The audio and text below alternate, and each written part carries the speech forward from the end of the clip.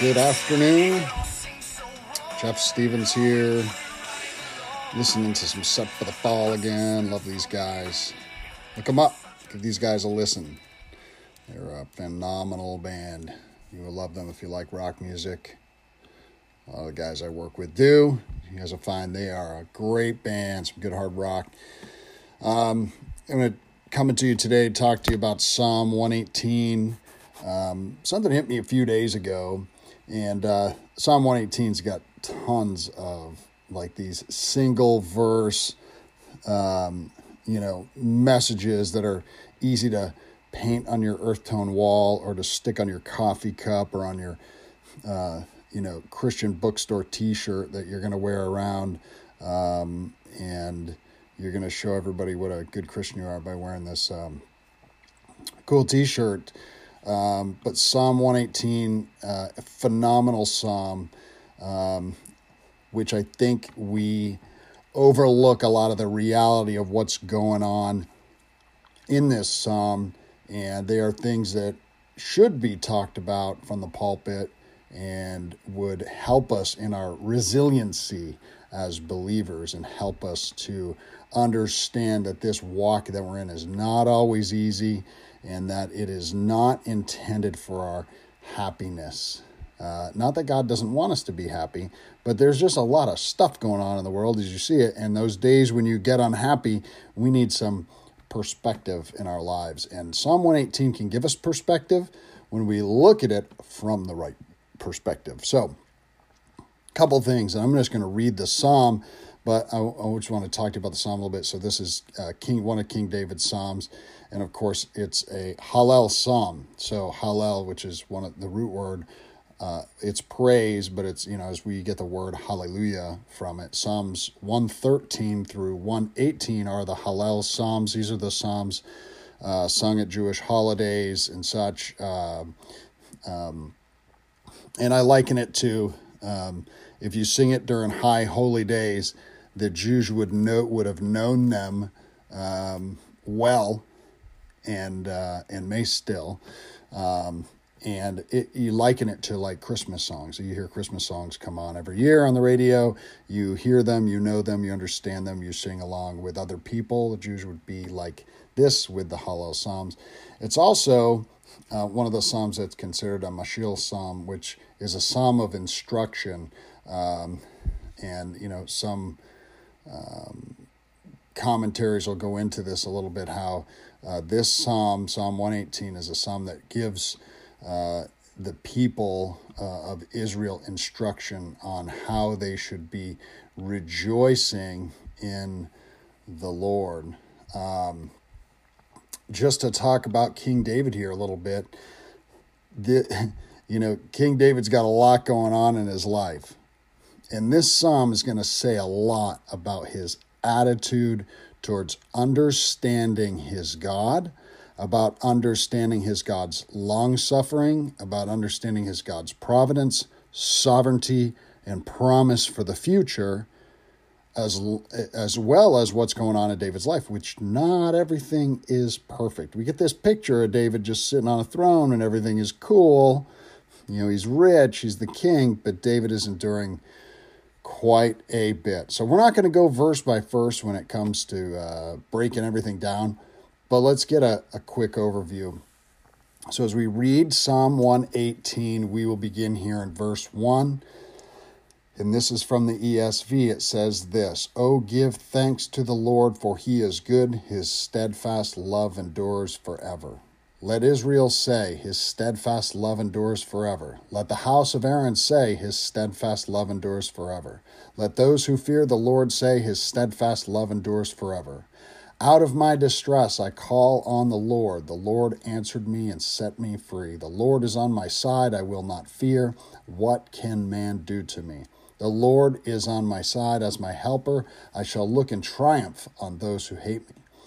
It is better to take refuge in the Lord than to trust man. It is better to take refuge in the Lord than to trust in princes. All nations surround me. In the name of the Lord I cut them off. They surrounded me. surrounded me on every side. In the name of the Lord, I cut them off. They surrounded me like bees. They went out like a fire among thorns. In the name of the Lord, I cut them off. I was pushed hard so that I was falling, but the Lord helped me. The Lord is my strength and my song. He has become my salvation. Glad songs of salvation are in the tents of the righteous. The right hand of the Lord does valiantly, and the right hand of the Lord exalts. The right hand of the Lord does valiantly. I shall not die, but I shall live, and recount the deeds of the Lord. The Lord has disciplined me severely, but he has not given me over to death. Open to me the gates of righteousness, that I may enter through them and give thanks to the Lord. This is the gate of the Lord. The righteous shall enter through it. I thank you that you have answered me and have become my salvation. The stone that the builders rejected has become the cornerstone. This is the Lord's doing. It is marvelous in our eyes. This is the day that the Lord has made. Let us rejoice and be glad in it. Save us, we pray, O Lord. O Lord, we pray, give us success. Blessed is he who comes in the name of the Lord. We bless you from the house of the Lord. The Lord is God, and he has made his light to shine upon us. Bind the festal sacrifice with cords up to the horns of the altar. You are my God, and I will give thanks to you. You are my God, I will extol you. Oh, give thanks to the Lord, for he is good, for his steadfast love endures forever. There's a ton in there. This could be hours of pulling this whole psalm apart and what was going on specifically in Israel and in David's life. Let's look at David just for a minute. So, the story of King David is one that every kid who grows up in church gets to hear. David slays Goliath. He is a hero. But you realize David was not an easy hero. This story is about Jesus. It's not about David. And it's not even about, it's not about David being some sort of special character or special person or obedient, or as we say, David was a man after God's own heart, or that word would actually be mind, a man after God's own mind, where he thought and dwelled on the Lord. He thought about the Lord regularly. He always gave his successes and failures over to the Lord. His perspective was right here. He knew he was a failing human, but he just continued to give his life to the Lord. Mind you, just if you will, for a moment, David's life is not perfect at all. In the beginning, when we look in, the book of Samuel, Saul did not like David, right? So we look at this power struggle between Saul and David, and to the point where he even has a plot to kill him. David, at some point, Absalom tries to undermine David. He is going to try to take over the kingdom from him. These plots against him never seem to cease. Now, David's his own worst enemy in some ways as well, right? Where we see that David doesn't do a very good job with his the wife of Uriah, and he takes her in as his wife. He has sex with her, puts him out to battle to die. And in 2 Samuel, the text is really clear here, where he is told, now therefore the sword shall never depart from your house, because you have despised me and taken the wife of Uriah the Hittite to be your wife. So David is going to live in a kingdom. He's going to rule a kingdom and nug out this kingship in battle and in warfare, where it just never seems to stop. There's always something going on for him. And this psalm is quite clear, where it talks about all the nations surrounding him. It's like forever he is just being attacked, and he likens it to bees.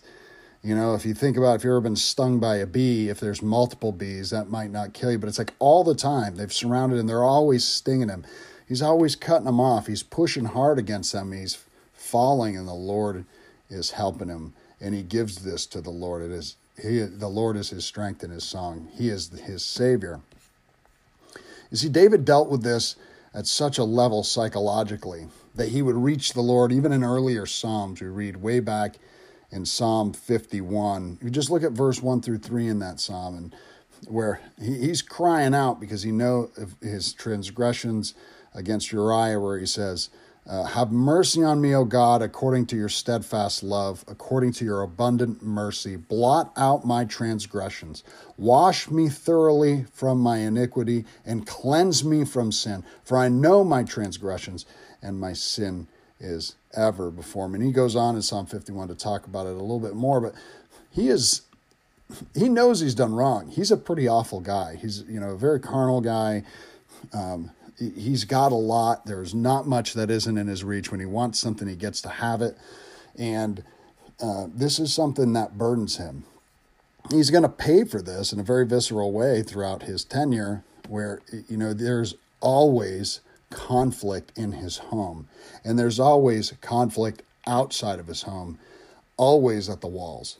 Now, why bring all this up in a psalm that seems like, and there's probably 20 different worship songs and a whole bunch of hymns written just out of Psalm 118, because it's got so much great stuff in it. The Lord's my helper, his love endures forever. Take refuge in the Lord. There's, the Lord is my strength and my song. But this is the one that got me recently. So you've all seen this before, whether you've been in the Christian bookstore or you've been at the mall, or you're a little kid in church because you sang this song. This is the day that the Lord has made. Let us rejoice and be glad in it. What does that mean, this is the day? And I get this picture of I'm going to do my daily devotion, sit in the corner of the couch, get a warm cup of coffee. I'm going to read for 5 minutes. I'm going to pray. I'm going to have my quiet time. Get my reading glasses out. I think to myself, this is the day that the Lord has made. This right here, in the comfort of my home, it's nice and toasty warm. I'm about to turn on the news. I read from the Word of God for a couple minutes. That it's the verse is written on my coffee cup. It's written on my bookmark. I've got it on a plaque on the wall. This is the Lord. This is the day the Lord has made. I'm going to rejoice in it. I'm going to be glad in it. What does it mean, this? Does that mean this day, the day that I'm sitting here and everything is easy and nothing is really all that hard? Does it mean this day where, the hardest thing that's going to happen to me is my kids do something I don't like, or my spouse is not considering me to be the number one in their life? Is this the day that the Lord has made where I can rejoice and be glad, and that the worship at my church was just right. The laser light show was on point, just the right amount of fog coming out of the fog machine. And the worship pastor got his voice just right. And he was singing the songs just in a way that it really touched me, and my little hairs were tingling on my arm. And I like to say things to my friends as I'm leaving, like, I could really feel the Holy Spirit move in the room. And it's like, is that really the day that the Lord made? I don't think that's what David's talking about here. Let's just for a second consider this. His steadfast love endures forever. And we're going to add some words, not in an eisegetical fashion, but just to give it context here. We'll start at the beginning. Give thanks to the Lord. The Lord is good. His steadfast love endures forever. In the midst of all the conflict that King David has going on, there is death going on outside the walls. There is a war going on.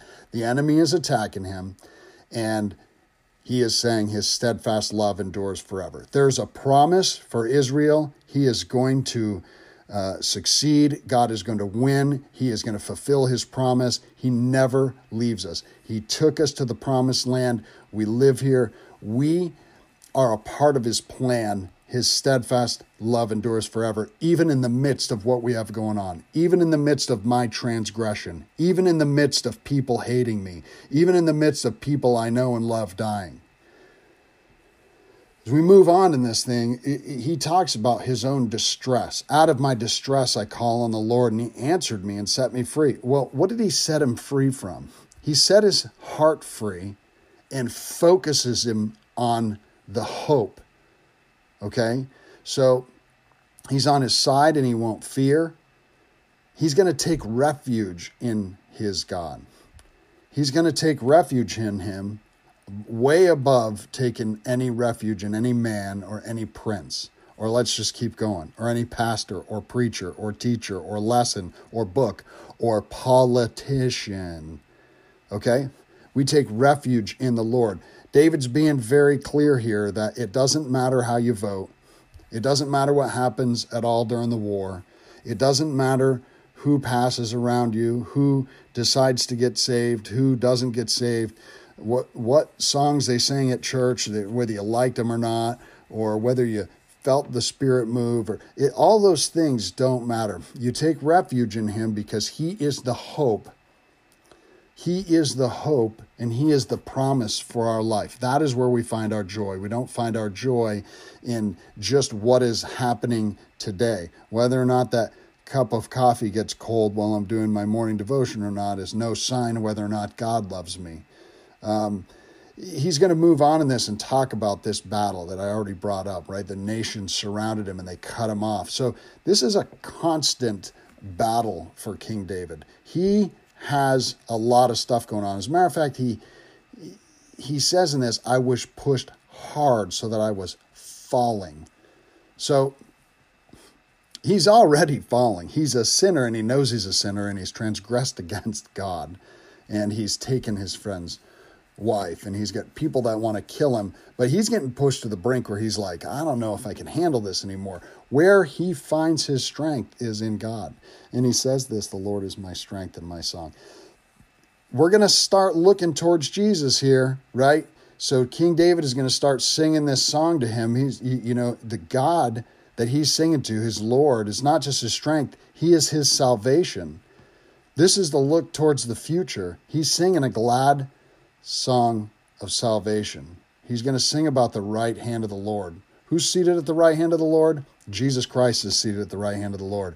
We know this from the New Testament. Now, David's looking forward here, so the right hand of the Lord does valiantly. The right hand of the Lord exalts. The right hand of the Lord does valiantly. This is a direct cry towards Jesus. Now think of this, where David says these things in verses 17 and 18. I shall not die, but I shall live and recount the deeds of the Lord. The Lord has disciplined me severely, but he's not given me over to death. What a picture of Jesus, that Jesus comes and does not die.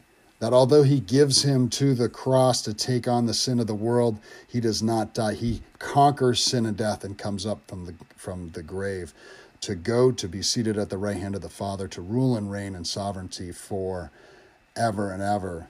I'm not going to go through all the rest of the verses here, but as we move on, we're going to see more things likened to Christ, like I thank you, you have answered me and become my salvation. The stone that the builders rejected has become the cornerstone. Think of this. Christ comes to be our salvation, and he's rejected by his own, and he becomes the cornerstone. He is the cornerstone of our salvation. We build our entire foundation of our faith on Jesus Christ. Without him, there is no foundation in faith. He is the only, right? The only way to the Father is through Jesus Christ.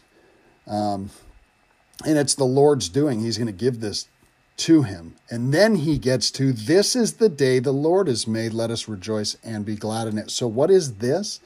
What does the word this mean? This day?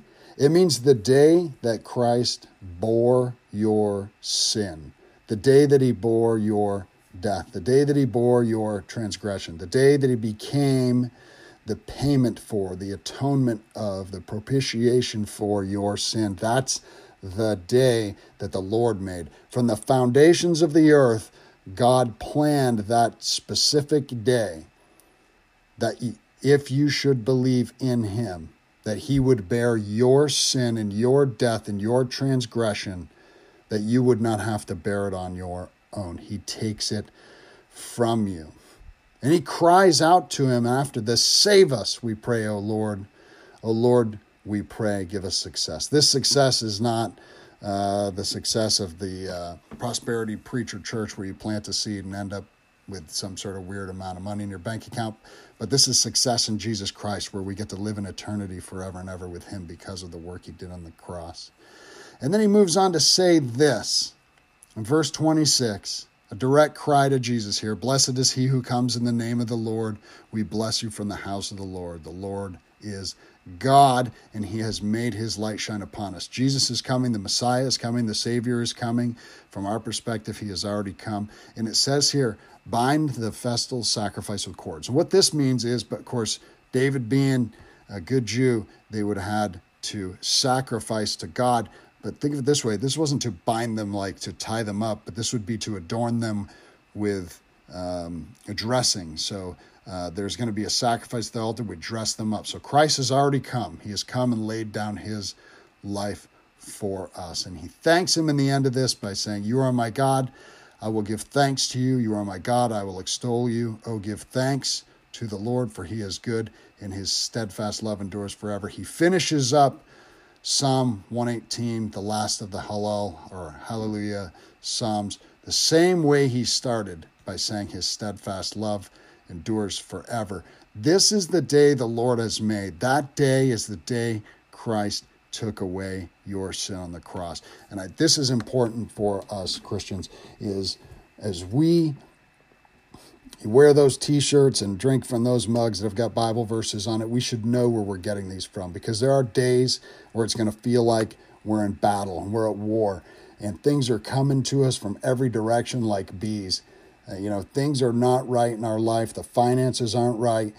We can't get our head around why we continue to return to substances that we need to take. Our marriage is not good. Our kids misbehave. The car is broken down. The house is in disrepair. Name it. People go through things. It doesn't change the fact that this is the day the Lord has made, and we should be rejoicing and be glad in it, because our hope is not in today. Our hope is in forever. Our hope is in eternity. And we get this wrong when we paint these things on our walls and wear them on our shirts, and we are horrible to each other and to ourselves, and we forget to rejoice in him in the midst of the pain. See, here's another perspective thing.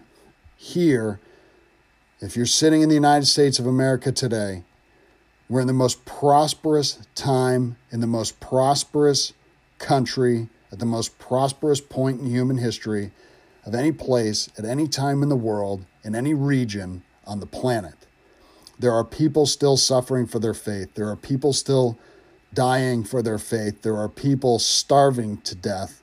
There are people being attacked, murdered, raped, killed, traded on the human slave market, which of course also happens right here by the millions every year. So very sad. And it does not change the fact, because of the suffering, that this is the day the Lord has made, and we should be rejoicing and be glad in it. You see, we've become so soft living in this culture that we have these days where we think, I'm not happy. Things aren't lining up right.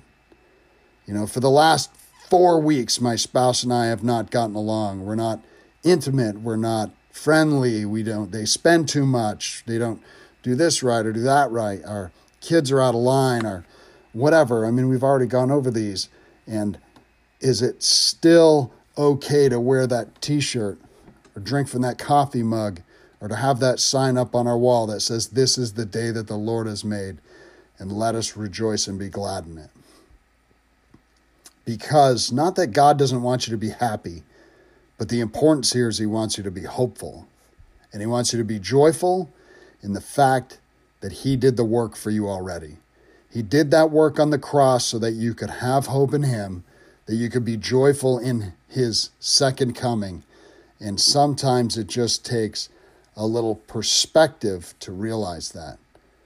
So I'd say this. How do you respond to the times in your life when things are not going perfectly? How do you respond outwardly to the people that are around you, even though they're tough? And how do you respond in your prayer life and your devotion life? Do you continue to get into the Word of God and read and pray? Do you continue to take an exegetical look at the Word of God? Do you pull open some Psalms like the Hallel Psalms and just read them? In times when you need a perspective, pull open, start at Psalm 113. You read one a day through 118, gain some perspective on your life. Look at how King David was going through all this junk, but somehow found the space, the time, and the joy to look up at God with his hands raised and just say, God, I'm going to give thanks to you. You are good and you are steadfast, and your steadfast love endures forever. That you're my God and I give thanks to you. Are we able to do that? Are you able to do it today? I know it's tough for us. There's a lot of us dealing with a lot of junk in our lives. There's a lot of us dealing with stuff that's hard to go through. Sometimes it just takes a little perspective change to get us back on track. So my prayer for you today is pull out Psalm 118, read over it a couple times and look at this. And think about that first. Think about 118, verse 24. When you look at this is the day that the Lord has made, are you looking at that day where he suffered so badly for you, so badly for your sin, for your transgression, for the sins of the world, that you would remember it and that you would rejoice and that you would be glad in that specific day? God bless you all. Stay on the grind.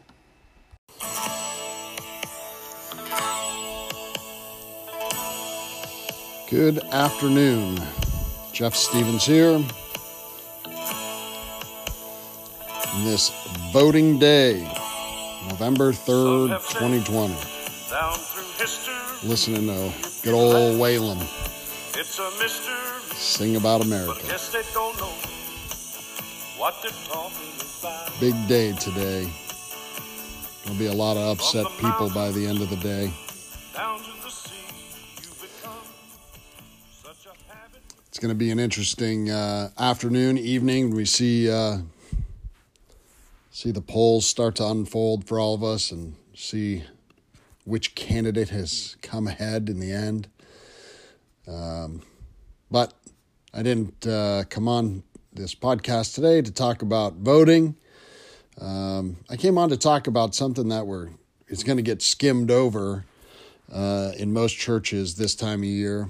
We're going to talk about it at our church this evening. We're going to do a little bit of a study, less of a Bible study, a little bit more of a history lesson. It's got a little bit of Bible in it, but the history of the church as we know it, especially in the United States.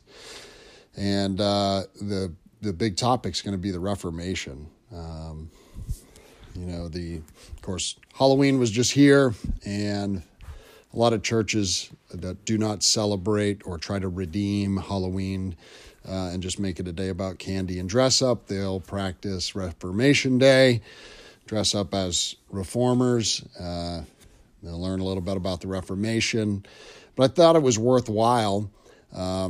We skim over it every year as a real minor kind of holiday. I guess it's not necessarily a holy day, but it's such an important day in modern history. And why is it? And I thought that it would be important to take a little bit of time, although this might not be as long as some of the other podcasts, just to go over what really is the Reformation. Why is it so important? For a modern Reformationalist, you hear the word or the name Martin Luther kicked around quite a bit, and the 95 Thesis. And many have heard the story of Martin Luther nailing the 95 Thesis to the church at the Castle Church in Wittenberg, Germany in 1517, which is basically a big, long list of 95 things he disagreed with the Pope. And this kicks off the Reformation, or as Catholics like to call it, it kicks off the protest. It's the lead into Protestantism. So a couple different perspectives there. But what is it? Where does it come from? Is it really where we get our modern Reformed church today? Does it really start with Martin Luther? Was Martin Luther important in this? And how does it all play out for us today? And why should we know a little bit about it? and what about it should we take with us at the end of the day when we're doing our Bible study, when we are focusing on tradition, and how does it all play out for us? So let's just talk about Martin Luther for a minute. So I said 1517, he nails the 95 Theses to the door.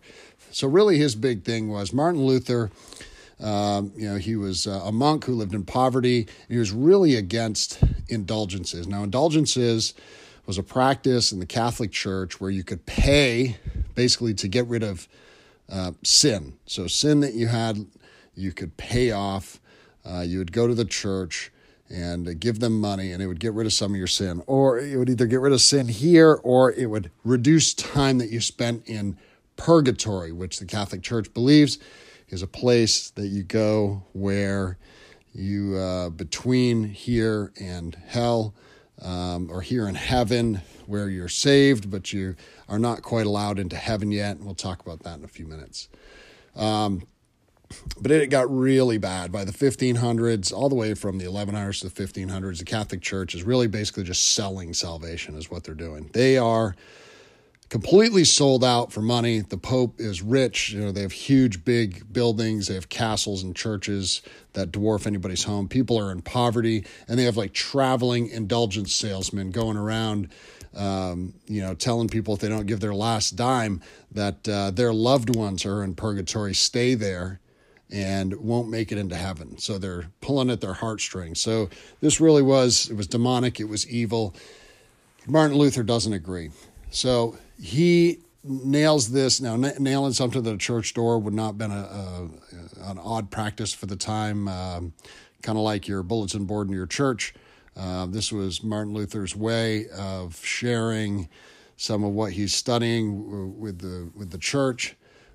Makes it to the Pope, all the way up to the Pope. Well, the Pope basically puts out a papal bull. He releases a letter addressing Martin Luther. Of course, there had been people over the years who the church had to squash because they were kind of going off the rails and not agreeing with the church or the church's theology or the Pope. And Martin Luther fell in that category.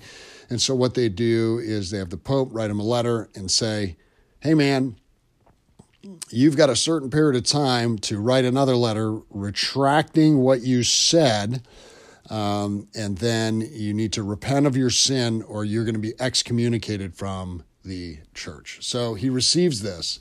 So 1517 is when he writes his letter. So by 1520, so 500 years ago this year, his letter is due.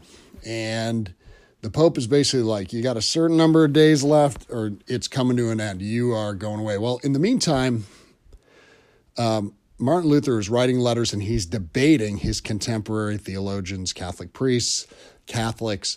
And at some point in 1520, one of his contemporaries essentially accuses him of being a Hussite. So Jan Hus was a Czech priest who was also against indulgences. And he really also wanted his people to be able to read the Bible in their own language, in Czech, and study in their own language.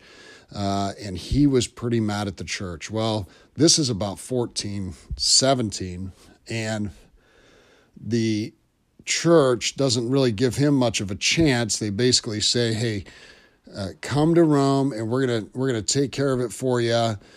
He ends up at a church in his papal robes, and they set him on fire and kill him. So Jan Hus was pretty extreme as far as reformers are concerned. He had gone against a number of the things in the church. I won't get into everything. I've kind of gone over him before in the past. You can listen back to some of the early podcasts. But to be accused as a Catholic of being a Hussite would have been truly heretical, because Catholic priests, monks, sisters, brothers, they would all thought, no, I don't want to be a Hussite. That's truly heretical.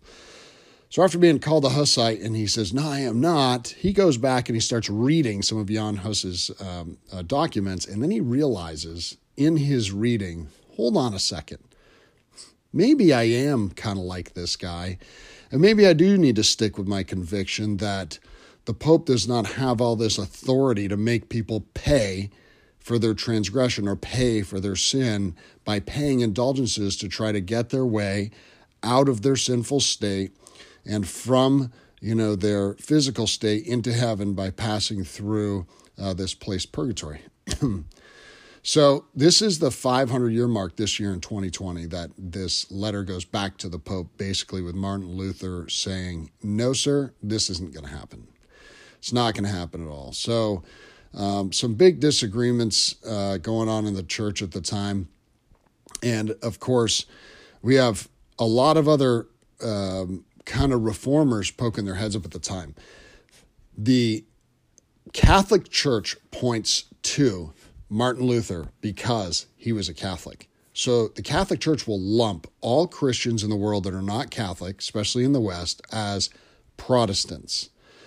So where does that word come from? So the word Protestant really at first appears what is called the Diet of Speyer. It's 1529.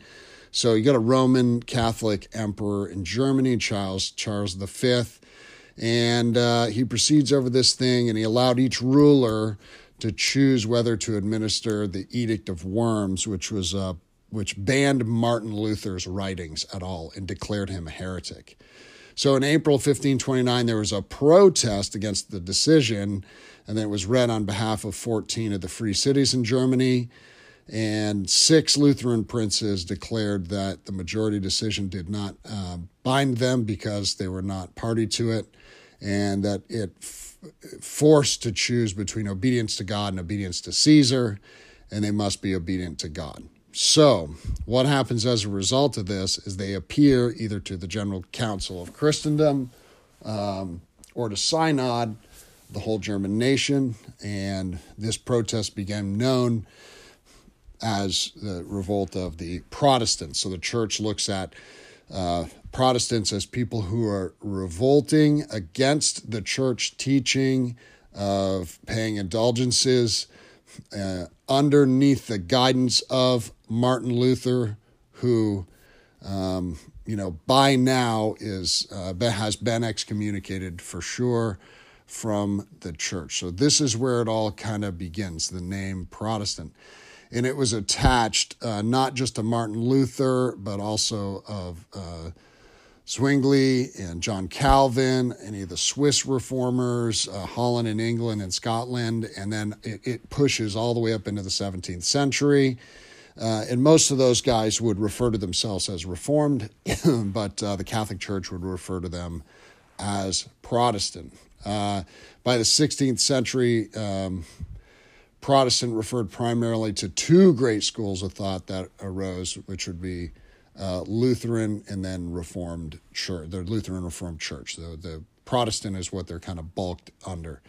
And then in England, the word was used to denote Orthodox Protestants and those who were regarded by Anglicans as unorthodox, such as Baptists or Quakers. So the Roman Catholics basically throw everybody in this mix, any of the Anglicans, Anabaptists,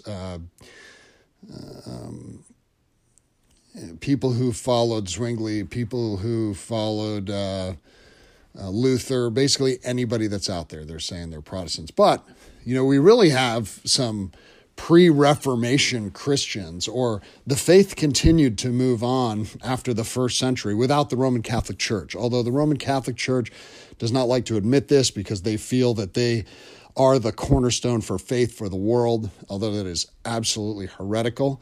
You have churches all over the world. Now remember, in Jesus' time, Rome dominated, right? So Rome continues to grow, and up through the 4th century, we have Rome continuing to grow and pressing out everywhere. So, of course, when Christianity under Constantine becomes the religion of the state, because they were a theocracy by that point, it becomes easy for Christendom to spread, and the Roman Catholic Church would have been the state religion. That doesn't mean Christians did not exist in the midst of it. It just meant that the state religion was Catholic. and it pressed it into basically everywhere that the Romans reached. But there were churches that existed all over that were not Roman Catholic, to include Eastern Orthodox, which is similar. But, we have good record of plenty, Paulicians, in Arminian groups, which, from the 500s, and then another Armenian group, the Tondrakians. You've got the Bogomils all the way up to the 10th century. In the 12th century, the Arnaldists, the Petrobrusians, the Henricans, the Brethren of the Free Spirit, the Apostolic Brethren. These are, up through time. As you look at these things, we see that the Neo-Adamites from 13th to 15th century, some of the more popular ones that are kind of your classical proto-Protestants would have been like Peter Waldo with the Waldensians, which starts in the 1100s, mid to late 1100s. Preach strict adherence to the Bible and simplicity and poverty against Catholic dogmas. He didn't believe in things like purgatory or transubstantiation. So these were things that were not new prior to what the Catholic Church would call Protestantism. Of course, one of the most famous ones, John Wycliffe. He's an English theologian, right? He's a professor from Oxford, and what he really wanted was people to read the Bible in their own vernacular. He wanted people to read it in English, so he really sets out, and Wycliffe is, of course, excommunicated from the church in the 1300s. And, he is a proto-reformer. And then, like I spoke of earlier, Jan Hus with the Hussites, you're talking the early 15th century, is a Czech Catholic priest, and he's eventually burned in 1415 as a heretic by the Pope. And very similarly, he wanted people to read the Bible in his own language. He was influenced a little bit by John Wycliffe. The whole movement was called the Hussite movement. So it's a misnomer to think that when they say Protestant, that just because you're not a Catholic and you're a Christian, that you protested against the Catholic Church. Because realistically, there were Christian groups everywhere that did not subscribe to or fall under the heretical rule of the Pope. Okay, so, and I don't bring this up to be an anti-Catholic talk about the Reformation, but when we talk about reformation, in the definition of the word itself, it's to reform the teaching back to what it's supposed to be. And what was happening is that there was no continuity, and part of the reason there was no continuity was that the dominant state/church theocracy power in the world for many years was this Holy Roman Empire, and it had leveraged the power of the state inside of the power of the church, and it had ruined what was supposed to be the faith in Christ for salvation and turned it into support of the church and paying alms for salvation. And it had really changed it. So these people were trying to get culture to go back to what Christ and his apostles taught. So one of the guys that has a really big impact on all of us in the modern world is a guy named John Calvin. Now, I know there's a lot of people, if you're Reformed, you may say, well, I'm not a Calvinist. I don't believe in 5-point Calvinism. Well, okay, you may not, but suffer this, what you're learning or teaching today probably has had an impact by John Calvin at some point, because he was an amazing theologian who did a lot for reforming the religious culture in the 1500s and it carrying forth through to today. So he was born in France, early 1500s, 1509. He's a theologian and a statesman. And he's a successor, basically, to Martin Luther. In the Protestant, if you will, religion, and he made a huge impact on fundamental doctrines of Protestantism or Reformationalism. And then he ended up dying in Geneva, Switzerland in 1564.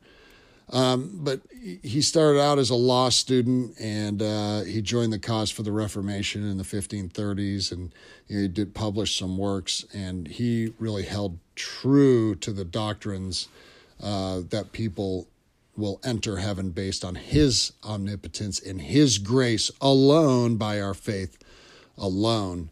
And that was really a huge reformation for how people had been believing before, because there was a lot of works involved in the faith at the time, and he was really pulling that out and saying, nope, has nothing to do with what you do, has everything to do with who God is and what God does for you. So he was known for a real intellectual, unemotional approach to this whole thing. It was all about taking exactly from the Bible what needed to be extrapolated and applied to your faith. And it was really looked at as dissent to the church. But under his rule in Geneva, 58 people were executed and 76 exiled for their religious beliefs. He allowed no art other than music. This guy was a strict religious person. And he sent out pastors everywhere, which started the movements like Presbyterianism in Scotland and the Puritan movement in England and the Reformed Church in the Netherlands. And then he ended up dying, like I said, in Geneva. But he is credited as probably the most important figure as far as the Reformation is concerned, just because, Martin Luther says to the church, you're doing this wrong, and it kind of ends there. Although his letters are important, Calvin really takes it to the next level. It's like, okay, it's time for a huge movement. We've got a battle to fight. So it really is kind of the spurring of systematic theology. It's like, how do I get the people who are now starting to read the Bible in their own language, because that's been squashed for years and years because the church has been holding it down, to be able to understand what they're reading and have an apology for their faith, have a reason for their faith, have a reason to know what they believe is correct and be able to find it in the Bible. The true separation that they had from the Catholics here was on baptism, the Eucharist, on penance and predestination. I don't want to get it confused with five-point Calvinism, which we see get refined really up in the 1960s, but I want to look at that's traditional Calvinism. I do want to bring up Spurgeon for a second. Of course, he's a contemporary, he's a modern guy, right? So, just some quotes that he brought up as we look at the Reformation itself is, was the Reformation just something that came out in the 16th century against the Catholic Church? And Spurgeon, who is a Baptist, said this. He says, we believe that the Baptists are original Christians. We did not commence our existence at the Reformation. We were reformers before Luther or Calvin were born. We never came from the Church of Rome, for we were never in it. We have an unbroken line up to the apostles themselves. We have always existed from the very days of Christ, and our principles, sometimes veiled and forgotten, like a river which may travel underground for a little season, have always had honest and holy adherents. Important to understand that he is again making the case here that it is Christ that maintained the church from the time of the apostles to now, not a church. And that there's a long line of people that Christ has allowed to bear those crosses that have continued throughout history, and that although Reformed the church is, it's not necessarily Protestant in its upbringing. We are not protesting the Catholic Church. We simply believe something different and are continuing to reform it to get it to the point where it is as pure as possible through our studying of the Word of God, our understanding of the original language, and our understanding of the culture that Christ would have for us. Not only the culture in the Old Testament, the culture in the New. Spurgeon went on to say, we know among men in all ages by various names, such as Donatists, Novatians, Paulicians, Petrobrusians, Cathari, Arnaldists, Hussites, Waldenses, Lollards, and Anabaptists have always contended for the purity of the church and her distinctness and separation from human government. Our fathers were men injured to hardships and unused to ease. They present to us, their children, an unbroken line which comes legitimately from the apostles, not through the filth of Rome. Pretty harsh statement, but easy to understand that he is continuing to make that case. It's actually Rome that screws up the gospel. It is not these churches. It's not, mankind who's toiling to make it better that's screwing it up. It's Rome, or, as first century Christians would call it, Babylon. 20 years after that quote, Spurgeon said this: long before your Protestants were known of, these horrible Anabaptists, as they were unjustly called, were protesting for the, quote, one Lord, one faith, and one baptism, unquote. No sooner did the visible church begin to depart from the gospel, and these men arose to keep fast by the good old way. At times, ill-written history would have us think that they died out, so well had the wolf done his work on the sheep. Yet here we are, blessed and multiplied.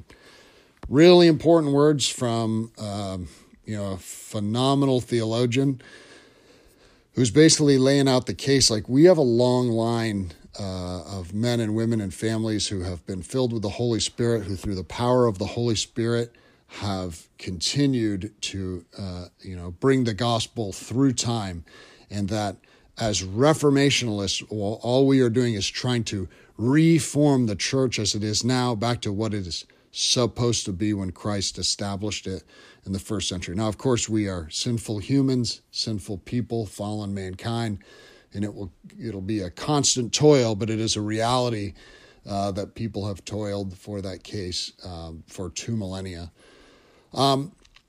Going back to the Reformation specifically, when we talk about Reformation Day, a lot of people high-five each other and say, Happy Reformation Day.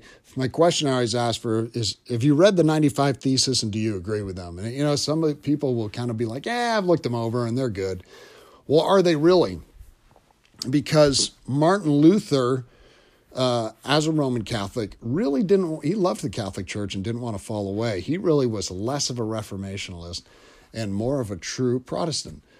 Why? He was protesting against the indulgences specifically, but he still believed in some other things. The seventh thing out of the 95 is God remits guilt to no one unless at the same time he humbles himself in all things and makes him submissive to the vicar, the priest. So the vicar being the Pope, or, the embodiment of Christ. So he believes the Pope is the vicar. He makes comments, in the 9th line where he refers to the Pope in his decrees and the canon in purgatory in the 10th.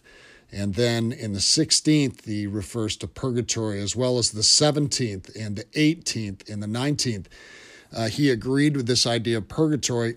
He just didn't agree with the idea that we had to pay for our way out of purgatory with money, especially if we were poor, nor could we pay for our way out of purgatory or pay the way out of purgatory for someone else or loved ones. He still believed in it. So, there's a case to be made that purgatory is not a thing. Now, I've studied, I've looked for it. The support in 2 Maccabees about, paying alms for the dead, although Maccabees is not canon. I think, it didn't become canon until the Council of Trent, and that was the 1500s in the Catholic Reformation, because now they're trying to make the case for purgatory. But 1,500 years later, they're saying that, Maccabees is canon. It is not. So one, it's not a book that matches the rest of the Bible. It's good for looking at the Maccabean Wars and looking at Jewish history. But 2 Maccabees 12, 41 to 46. There's also some New Testament support the Catholic Church will give you, 2 Timothy 1:18, Matthew 12:32. They have nothing to do with purgatory at all. Don't want to talk about purgatory today, but I try to explain purgatory as a thing. Here's the thing with purgatory. Purgatory, if you believe in it, cheapens the work of Christ on the cross, period. Christ said it's finished. He is the propitiation of sins. The propitiation of sins. He atoned for your sins. That's it. If he wasn't good enough, then you shouldn't believe in him. If he was good enough and you believe in him, then when you die in him, just like the thief next to him on the cross, he says, today I'll see you in paradise. Then when you pass into the next, you will see him in paradise. So why is this important? Why is it important to go over these things and understand that as believers, it is important that we kind of know the history of who we are? Well, the original church was unified under Christ, not a man. And when Christ says, I'll build my church on this rock, he's putting it himself. I'm going to build it on me, the Petros. I'm going to build it on me as the cornerstone, not on Peter. We need to understand that a singular church is not the cornerstone of the faith. Christ is. When you start to have a church that is that big, it has the same problems as a theocracy, as a government. So when it comes up with rules and regulations and it has a vicar that is somehow, there's other religions that have a prophet. The Mormons have a prophet. The Jehovah's Witnesses have some sort of prophet that, writes in a magazine every quarter or something like that. It's like all these things. You got some person in charge that delivers some sort of edict or some sort of bull or some sort of prophecy that comes from God. Well, which one is right? And how does it apply? And does it agree with the biblical text? And there's all these problems that come up with it. So here lies the problem when you put a man, one single man, in charge of everything. Now, that doesn't mean that we do not stand to have elders in a church or people, overseers in a church. It's biblical to have men who are overseeing the church and making sure that the church is running well and that it's got guys with experience and time in the faith who can help guide us, bishop-like folks, much like you look at Paul writing in the New Testament to churches, getting them going, giving them reproof, giving them instruction, helping them to grow, to live, to reject people or accept people, all important. And then it pushes us to keep our theology sharp. That's one of the things that is very important about this, is that it pushes us to continue to study and continue to learn so we don't fall in the trap of letting someone deceive us. As we reform ourselves, as we continue to get back to what is the basics of what Christ would have for my life, it means we need to read, it means we need to study, we need to do exegetical studies.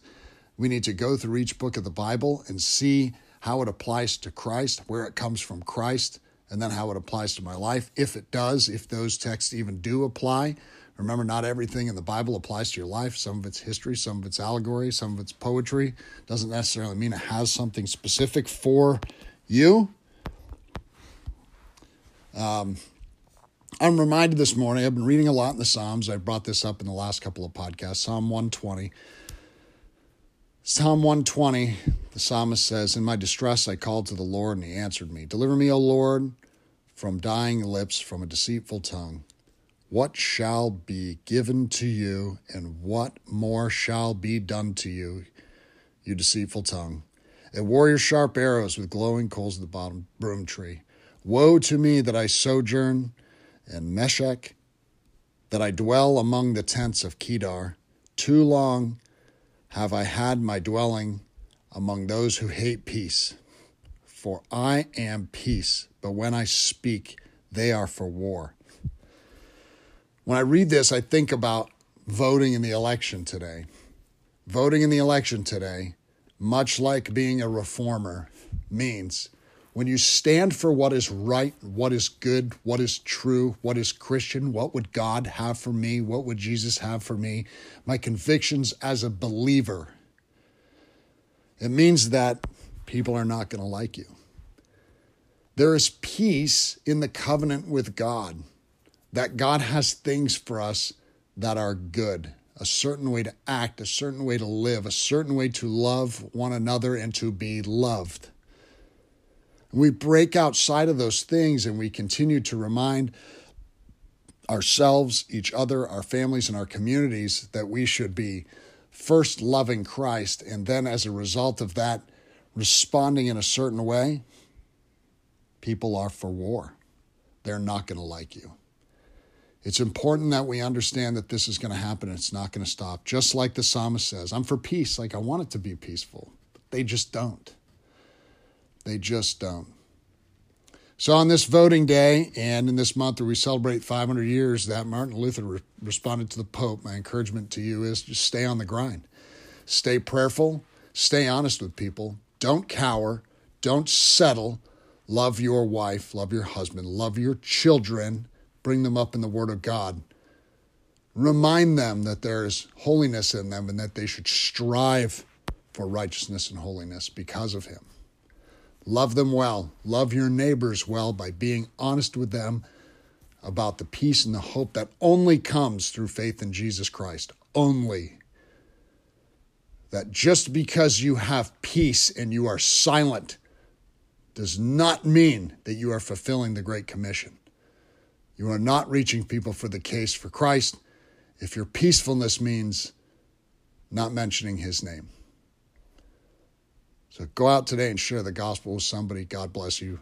Stay on the grind.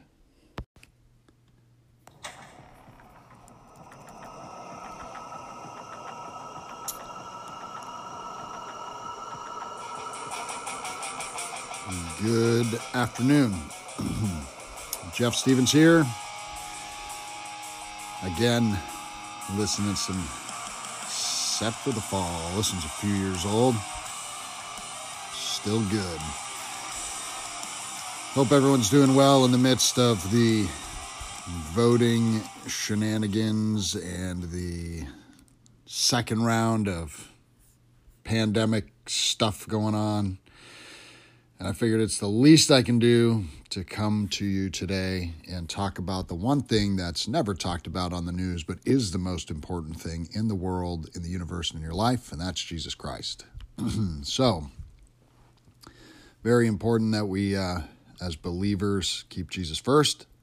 I know it's easy to get caught talking about other things, and not that it's not important too, but oftentimes as believers, we are drugged into society and to culture, and we got to keep what's first. I wanted to talk to you today a little bit about learning from the Word of God, learning about the Word of God, and why it is so important.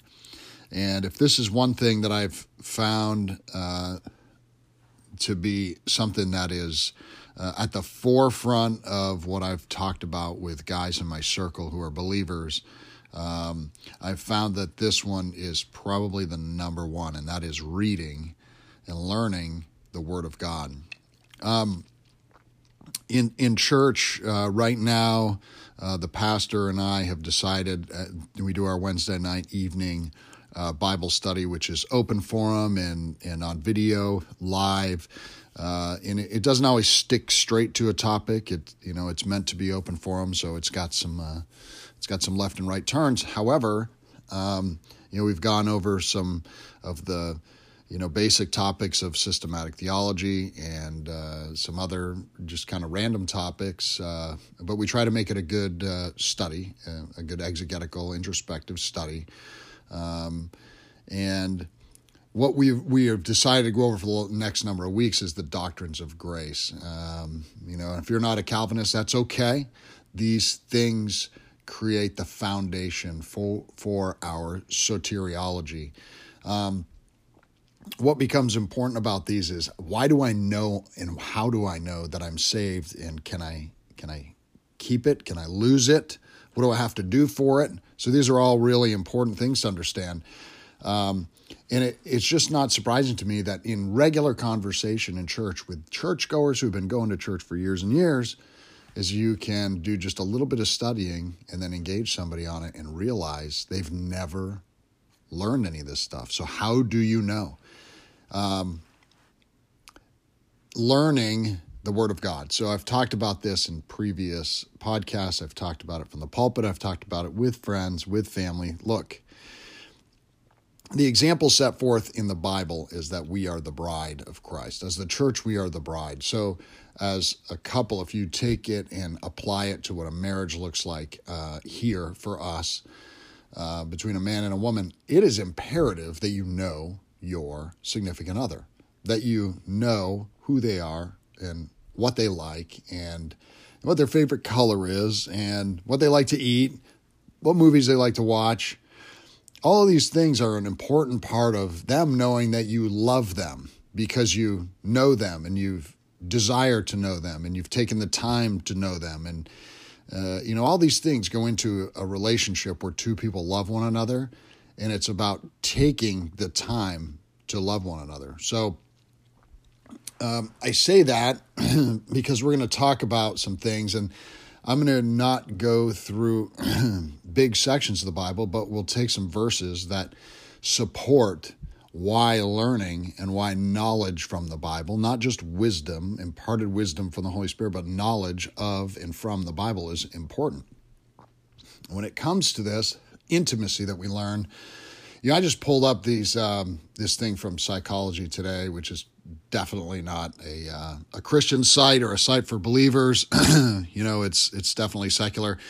But they get this article, and this article came out like 4 years ago. It's written by a PhD, he's a psychologist, and it's mumbo jumbo, but it goes into the 21 questions to tell how well you really know your partner. And it was kind of an interesting read, because as I look at this thing, every single one of these things I could take somehow and apply it to our relationship with God.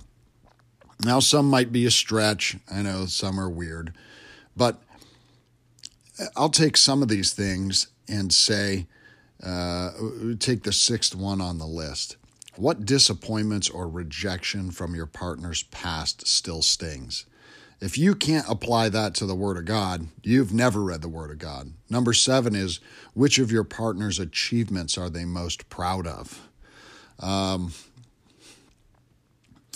Some of these other ones that are just important. What is your partner's favorite flavor of ice cream? Probably not something you can relate to the Word of God, but when you think of that, God has put such an amazing array of food on the planet for us to eat.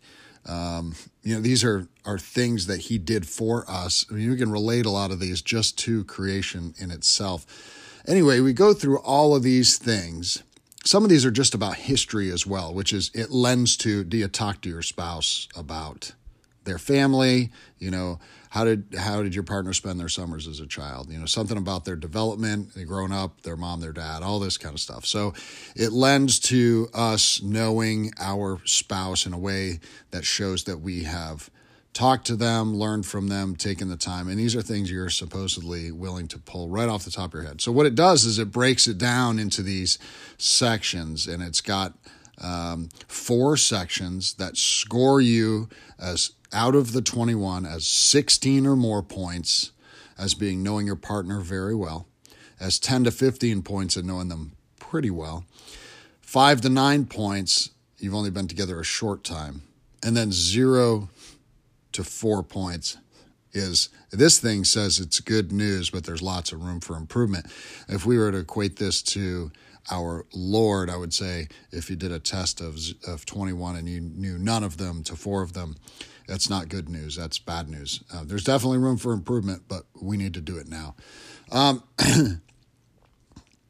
One of the things that it talks about as you know your partner very well, if you haven't been with your partner for very long and you know all these, you get a pretty intense relationship style. Well, if you were anything like me, when you got saved, when you realized in that moment that the Holy Spirit convicted you and it was time for you to get off your keister and start becoming familiar with this God who had the power to reach into your heart, cut you to the quick, change your life in an instant, and say, I want you. I have better for you. I'm going to sanctify you. I'm going to glorify you. I'm going to make you better. I'm going to pull the junk out of your life because I love you. I died for you. This is not a stretch for me. We should be digging in and learning and becoming more intimate with our God. We should be passionate about it. We should be passionate about it. I would say that if you're not passionate about learning about your God, you need to question your salvation.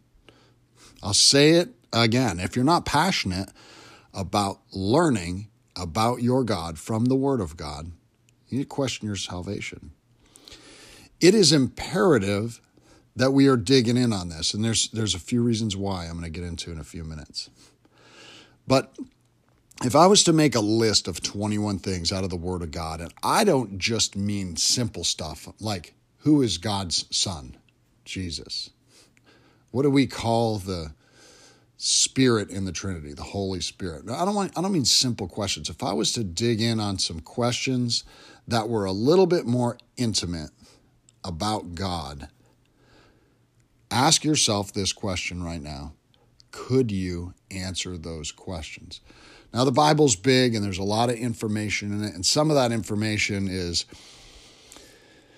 information that's not going to have a humongous impact on your salvation, a humongous impact on your intimacy with God. I mean, there are, lists of names of people that don't necessarily change your faith. There are especially Old Testament events and where and when they happen that may not have very specific purpose for your life. Although knowing those things can make you a better Bible scholar and a person who is better to answer questions from non-believers and young believers alike. It is all good information, but I would say not an imperative. So very important nonetheless. If I made a list of 21 questions that was all relevant to, like I brought up earlier, let's just use the word soteriology, your salvation, the study of your salvation, the doctrine of salvation, 21 questions that said, how are you saved? Why are you saved? Who are you saved to? Who are you saved for? What did you do to get saved? If I made 21, would you be able to answer them all? And even as a believer who's been a believer for a number of years, would you do really well? Or would you just be able to shrug your shoulders and say, I just know I'm saved? Which I don't think that's the right answer. And why is it not the right answer? Well, this is a verse that's used regularly to support our being able to have an answer for our faith, right? So it's 1 Peter 3:15, and I'll read it from the ESV. It says, but in your hearts honor Christ the Lord as holy, always being prepared to make a defense to anyone who asks you for a reason for the hope that is in you, yet do it with gentleness and respect. So the gentleness and respect I'm going to set aside from now. That means we love people. The hope that is in you. What is the hope that is in you? That is the gospel. So the gospel message. Christ came for us. He is God incarnate. He is fully man. He is fully God. He lived a holy life. He was sinless. At around 30 years old, he began a ministry. About 3 years into that ministry, he was crucified by the Roman soldiers under the guise of the Jewish king. They put him to death because he blasphemed them. They hung him from a cross. There he took upon him the sin of the world. He became the propitiation for sin. He atoned for the sins of all who believe in him. And then he went to the grave after he died. 3 days later, he rose from that grave. He conquered sin and death, and he is seated at the right hand of the Father now. Because of that act, we have access to the Father. He is our righteousness. He is our atonement for the sin that we carry because of our sinful nature, because of original sin. And that is how we live in eternity in paradise forever after our physical death here on earth. So that is the hope. But how do I know that?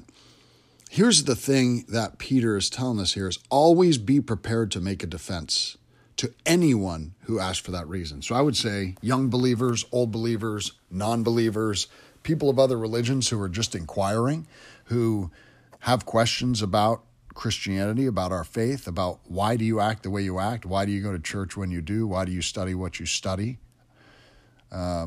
These are all very important things. The most important part of this entire verse is this.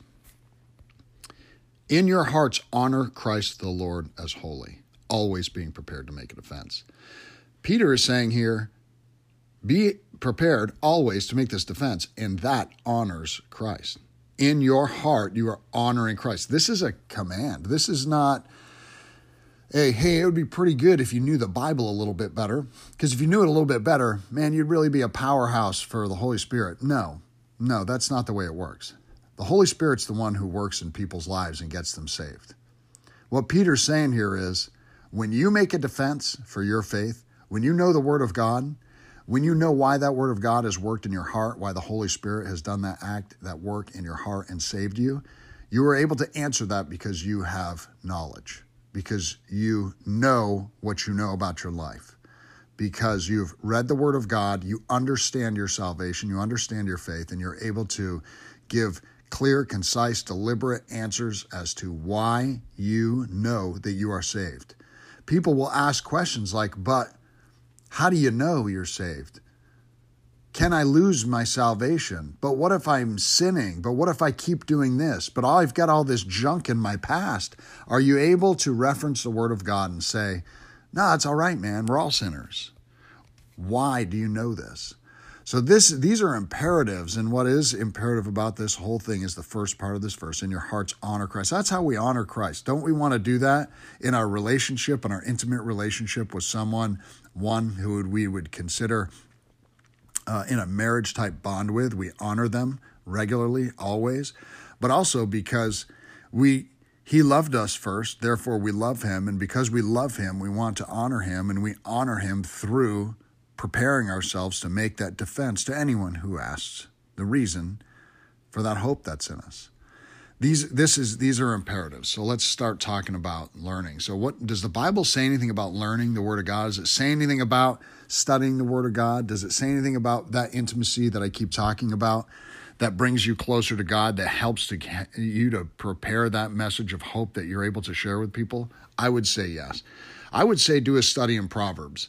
I did a study in Proverbs with my wife and kids a couple of years ago, and it seems like this theme keeps coming around and around and around again. You know, here we've got Solomon, who's, brilliant, had all these people who taught him, and he was learning all this amazing stuff, and he tells us there's nothing new under the sun. Well, in Proverbs, there's all this stuff that keeps saying, keep learning. And it'll say things like this in Proverbs 1:5, let the wise hear and increase in learning, and the one who understands obtain guidance. So we are called to learn, to increase our learning about our Father and about Jesus. We should get guidance. So go to the people in your church who are elders and teachers and preachers and talk to them. If you're a man, go to your pastor or your elders. They should be prepared to give you an answer. If they're not, then maybe you need to seek out another place where the people there are prepared to do that. If you're a lady in the church, you need to be prepared to deliver to the young ladies and the children this guidance. If you're not, then you need to get in the Word of God. That's what you're there for, to give that guidance. Proverbs gives this, the fear of the Lord is the beginning of knowledge, 4 times specifically. Once it says wisdom, but Proverbs 1:7 says this, the fear of the Lord is the beginning of knowledge. Fools despise wisdom and instruction. So what is he saying to us here? An understanding of our right place in our depravity to God, that God is holy, he's outside of everything, that God is the God of wonders, that he created the entire universe, and we fear him because he is so majestic and he is the king, and that without him and without his saving grace, we are led to destruction. Knowing that is the beginning of knowledge. It's the starting point of, I want to learn more to get closer to my Creator. Fools despise wisdom and instruction. So I'll tell you this, if you're in a church where people are not studying, learning, praying, teaching, learning more, digging into the Word of God, doing deep Bible studies, not just about what makes you feel good and, I'm a warrior for Christ, or, I'm going to learn all the ladies of the Bible and how cool they were, but why do you believe what you believe, and create a defense for it? If you are not doing that, then you, are living in a foolish type of environment. You should be looking for that instruction. See, it says here that fools despise wisdom and instruction. We should be seeking it out. And if those that are in positions of authority and teaching are not learning more so that they're able to deliver it more, they are fools as well. And I would encourage you to seek out somebody else. Sometimes that's not always the big church with the best band. Sometimes it's just somebody in your circle, your neighborhood, or another church that's able to do that for you. Get uncomfortable. The Word of God doesn't say I'm going to make you comfortable, remember. So challenge yourself. Proverbs 18:15, again, Proverbs is just full of this stuff. An intelligent heart acquires knowledge. So this is an intelligent heart. So this is like, my heart should desire knowledge. Isaiah is clear that our heart seeks after evil. It's this strange dichotomy, but it's my heart, as in my desire, should want to learn more. And it says the ear of the wise seeks knowledge. So I should be, listening more. Pull up podcasts, listen to people who do exegetical studies, and dig in and learn about your Savior more. This is a verse that I've talked about quite a bit lately, and I'm going to caveat it a little bit. But I did a sermon on this earlier this year, and it's on an earlier podcast about God breathed, or it's called Just Breathe.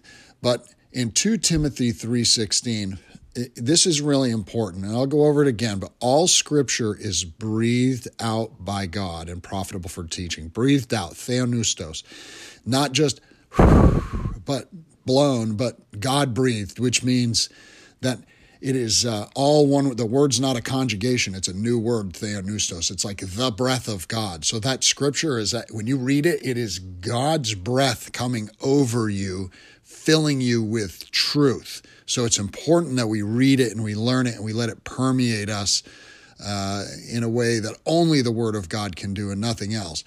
It's profitable for teaching. So this helps us create our defense for our hope, right? So it's going to teach us reproof and correction. So it's going to allow us to know what is right and what is wrong. Because when the people in your circle at your church or in your life are doing things that are incorrect, they are sinful, and they are leading them down a path, we should be able to look at that person, that situation, that sinfulness, and say, that's not what God would have for you. Here's why it says what it says. And now we know that liberal churches are not doing this because they're foolish and they don't read from the Word of God or they set it aside. It says all. In Greek, the word means all. In Hebrew, it means all. English, it means all. Scripture is breathed out by God and profitable for teaching. That means when God says something is not good for us, then it's not good for us, period. So the Word of God teaches us what's good for reproof or correction. And we need to take that in. We need to learn it. We need to apply it to our lives. We need to not be afraid to look at people, especially in our immediate circle. And I don't mean go down the street and yell at people with picketing signs and tell them they're sinful, but the people in our circle and say, this is not good for your life. It's not good for your heart. It's not good for your relationship with God. Here's why. Let's pray about it. Let's dig into the Word of God and let God speak this over our lives. That Scripture is also good for training in righteousness. So, how do I become more righteous? How am I responsible at all for part of my sanctification process here on earth? I believe sanctification is two parts. God does a bunch of the sanctifying by making our hearts desire after things that are more righteous, but we can actually respond to that and become more sanctified by doing things like training ourselves, digging into the Word of God. Like Paul says to Timothy here, that if you cut out the words in the middle, all Scripture is breathed out by God and is profitable for training in righteousness. So I read the Word of God, I apply it to my life, and it helps to train me to become more righteous. And when I become more righteous, I have the ability now to do better reproof and correction over people who are stepping out. And I'm also more profitable as a teacher or a preacher or a pastor or a mother or a father or a brother or a sister or somebody who's walking with Christ who's able to deliver the Word of God. I'm a better evangelist. I'm a better friend. I'm a better coworker, all because I know this Word of God. And this thing goes on. A lot of people like to stop in 2 Timothy 3:16, but you got to go on to verse 17 as we keep going, because it says that the man of God may be competent, equipped for every good work. So what does that mean if you're not learning from the Word of God and you're just preaching it? Well, that means you're incompetent. That means God is telling you, you're not good enough to do this. What type of incompetent person is qualified to stand at a pulpit or is qualified to preach the Word of God? None. You wouldn't want to go to an incompetent person to teach you how to fix your car, or an incompetent person to teach you, how to do open heart surgery. You wouldn't want to go to somebody that's incompetent to do your open heart surgery or to fix your car. So why would you go to an incompetent person who's going to deliver the Word of God to you, to an incompetent person who is going to teach you about the intimacy of your salvation? And why would you want to be incompetent about it if you truly want to share that hope when you know that it's about saving people's lives, that it is truly about eternal salvation? You don't want to be incompetent on these things. You want to be as well learned as you possibly can so that you are able to deliver a powerhouse of a message, so that as we do this, as we allow the Holy Spirit to work in our culture, that we are in line with what God would have us say to him, that we are delivering words that are true and they come from truth. And then it goes on in verse 17 to say, equipped for every good work. So those good works come out of a place of where we don't just loosely say, I do good works because I'm saved. Okay, but why? But why do you do good works? Because you're saved. And what do those good works look like? I would say very easily, some of those good works are turned right around to the beginning of this and saying, learn the Word of God. And part of that good work is working in the people in your church, in your circle, and where you work by knowing the Word of God well enough that you are able to deliver it to them in a way that shows you not only your competence, but touches their heart, helps them to learn the Word of God well. Very important stuff that we get into here. I would say this, as we learn these things, as you go into books of the Bible, if you get a study Bible, start out whatever book you're going to be in with, learn the history of the book a little bit. Who wrote it? When was it written? Why was it written? Who is it written to? It's really important to get context when we learn the Word of God, because as many of you probably have, and I have as well, people will say things and do things that are not applicable or should be applied just out of their lack of knowledge. So reading the Bible in context is extremely important. And you can gather a lot of that context just by having a good study Bible, and that being the starting point. And then having somebody in your life who is a discipler, somebody who you can go to with regular questions, or even people you can go to with regular questions. And that person might be somebody who leads a small group or a person who leads a study group, but it's really important as you develop your faith to have somebody who is learned in the Word of God, who is delivering this information well. And I don't just mean willy-nilly. Just because you raised your hand in a church meeting and said, I'll teach a Bible study, doesn't mean you're qualified. So these people should really be qualified to do this, and that needs to be well understood. The reason I say that is, it's clear here as Paul talks to Titus, in Timothy and Titus, Paul is showing the structure of the church and how things should look, right? So he's telling them who should lead the church and how they should lead the church and what their qualifications are and all this kind of stuff. Again, this is all context. This is stuff we learn when we read and we study. In Titus 2:1, he says, but as for you, teach what accords with sound doctrine. So when we're teaching, we need to be teaching and making sure that it's in line with the doctrine that we learned, the doctrine of Jesus Christ, our doctrines of grace, as I've gone over just in the last few minutes. But really important that we stick with this plan that we are going to continue to learn and grow in Christ as we develop our faith walk, so that, as Peter says, we're able to at any point in time honor Christ, and that we're prepared to make a defense for that hope that lies within us. There is so much going on in the church and even in politics today where we see this humongous, I hate this word, evangelical movement Evangelion, the word to preach. We're using this word to describe a bunch of people who wear faith-based T-shirts, but have probably never cracked the Word of God. They would love a Hillsong concert because it's a rock show, but they don't know who Jesus is, and they live in this hyper-grace world where they just think they're saved because they voted a certain way. I'll take you back to Proverbs. Very important that we dig in on this stuff. Proverbs 10:17, whoever heeds instruction is on the path to life. This is not, hey, I got it figured out, man. I got this so figured out. I just know Jesus is going to save me. Why? Just because he is. Look, heed instruction, learn from the Word of God. That's where your instruction starts. You're on a path to life. Conversely, those people who are like, I don't need to dig in on that. I already know that. I already know what I know. He who rejects reproof leads others astray, right? And we don't want to be that person that leads people astray. So, it's better to tie that millstone around your neck and chuck yourself in the ocean. So we want to make sure that we are heeding instruction because that is the path to life. Now, here's something I think is cool, and I'm going to leave you with these two verses to help you grow. They help me grow, and I think it's a good word, and it's a positive note to end on. But in James, James, very intimate with Jesus, of course, as a brother. If any of you lacks wisdom, let him ask God who gives generously to all without reproach, and it will be given to him.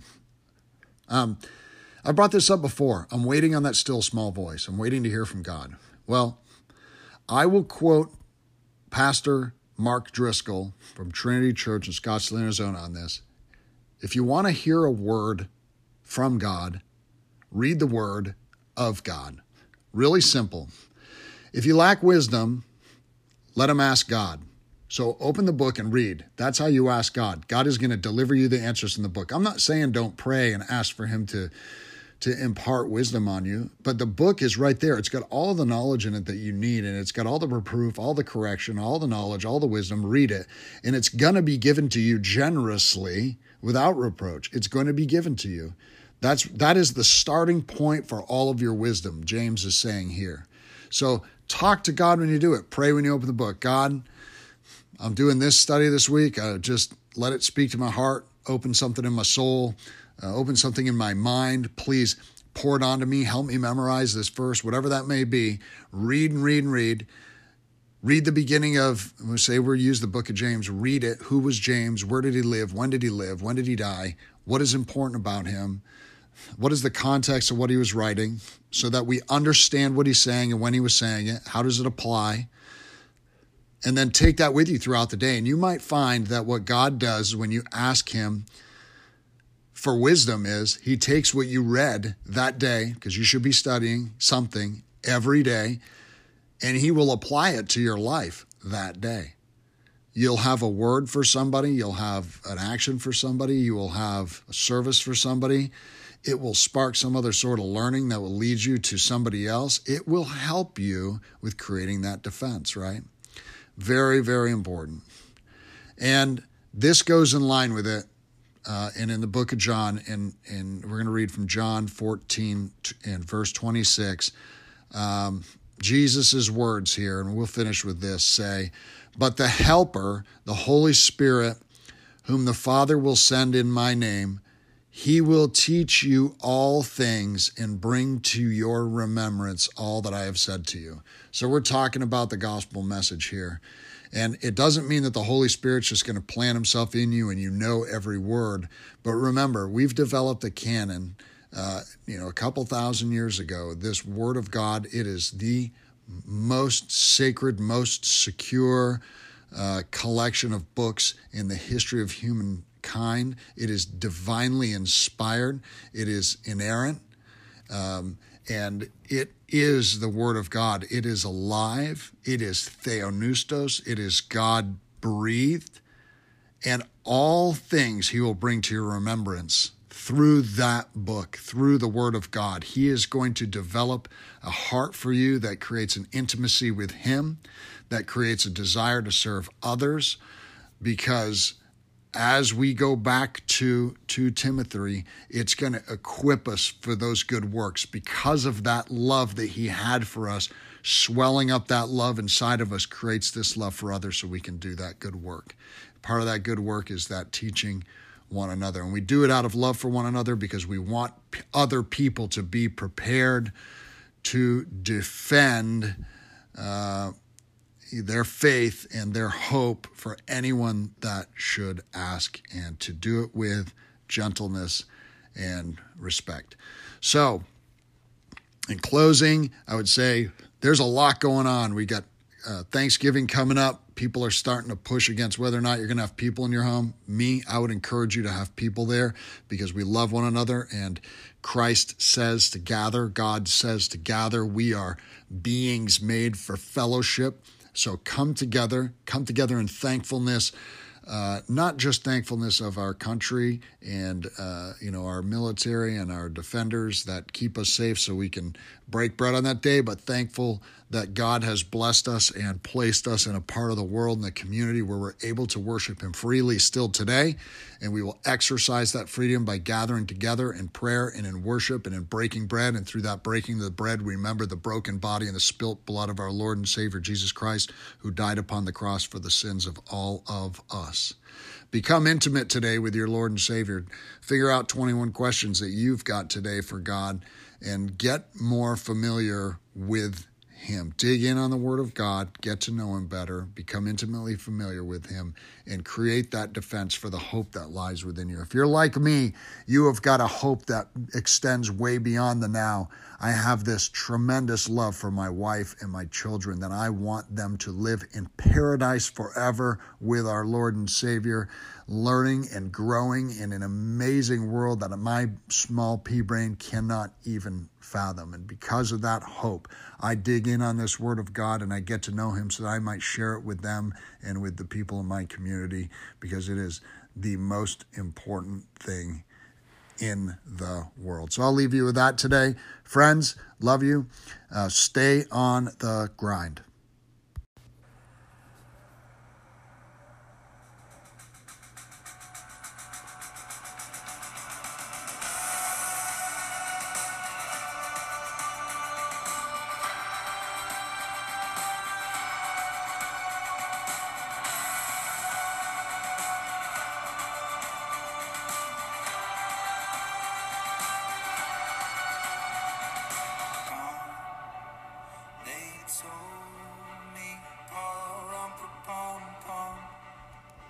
Good morning.